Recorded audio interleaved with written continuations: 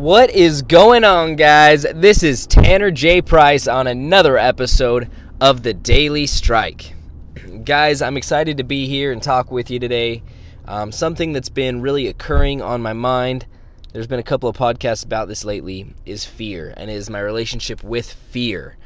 And I don't mean big types of fear, right? Like of snakes or a zombie apocalypse or whatever crazy thing you can think of or that scares you, something that goes bump in the night. I'm not talking about that kind of fear, though it can apply. The fear I'm talking about are the small anxieties that we face throughout the day, right? Maybe it's you don't want to go up to that person and ask for help because you don't want to bother them. You're too afraid to. You're afraid of what they're going to think of you. You don't want to go out of the house without doing your makeup because you're afraid of what people are going to think of you. You may not want to go knock on that person's door because you're afraid that you're going to upset them. You may not want to have that conversation with your loved one because you're afraid of how it will affect your relationship. There are millions of examples of what you can be afraid of. And often these fears are like bumpers in our life. If you think of bumpers when you go bowling, right? When you're a kid, you get bumpers so you don't get a gutter ball, right? All these fears in our lives are like bumpers, and we're the bowling ball. And it's knocking us in different directions and choosing the path of our life.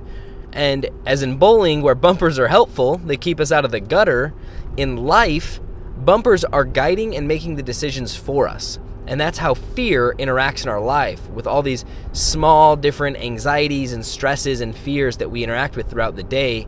It's determining our path forward. And so as I've sought to defeat fear in my life, I've really come to know that knowledge dispels fear, right? And diving into that study of the fear in my life has really made a big difference. Now, there's a quote in the book Courage is Calling by Ryan Holiday. I suggest everyone read it. And the quote says, "When fear is defined, it can be defeated. When the wolves are counted, there are fewer of them." When fear is defined, it can be defeated. When the wolves are counted, there are fewer of them. This reference to wolves is a story that's shared in the book, and it's a story about Ulysses S. Grant. I may get some of the details wrong, but hear the principle. Ulysses S. Grant was, I believe they were scouting or something amongst the domain of the military, and he was with another officer. And as they were traveling on this road, I believe they were on horseback, they heard some wolves. And one of them leans to the other and says, "How many wolves do you think that is?" And the other says, "It must be 20 or more." And they were afraid. They were very afraid. They weren't trying to show it to each other. They were trying to flex and kind of be big men to each other. But they were both very afraid as they've recounted this experience. What ends up happening is as they go down the road, they're able to see the wolves, and there's only two wolves. And the wolves were more afraid of them than they were of the wolves. And as they saw the wolves were spooked, and they ran off into the distance.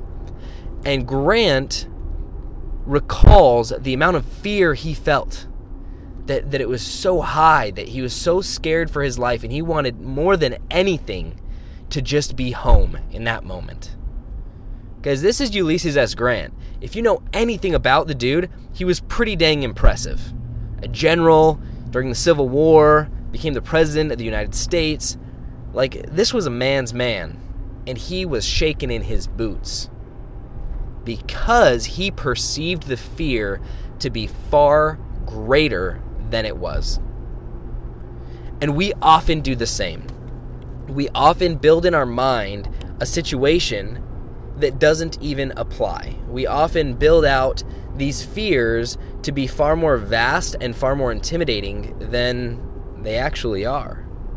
But when we can slow ourselves down and bring consciousness and awareness to the subject, and we can define those fears, they begin to dwindle. Count the wolves, guys. Walk through the worst case scenario. It's not that bad.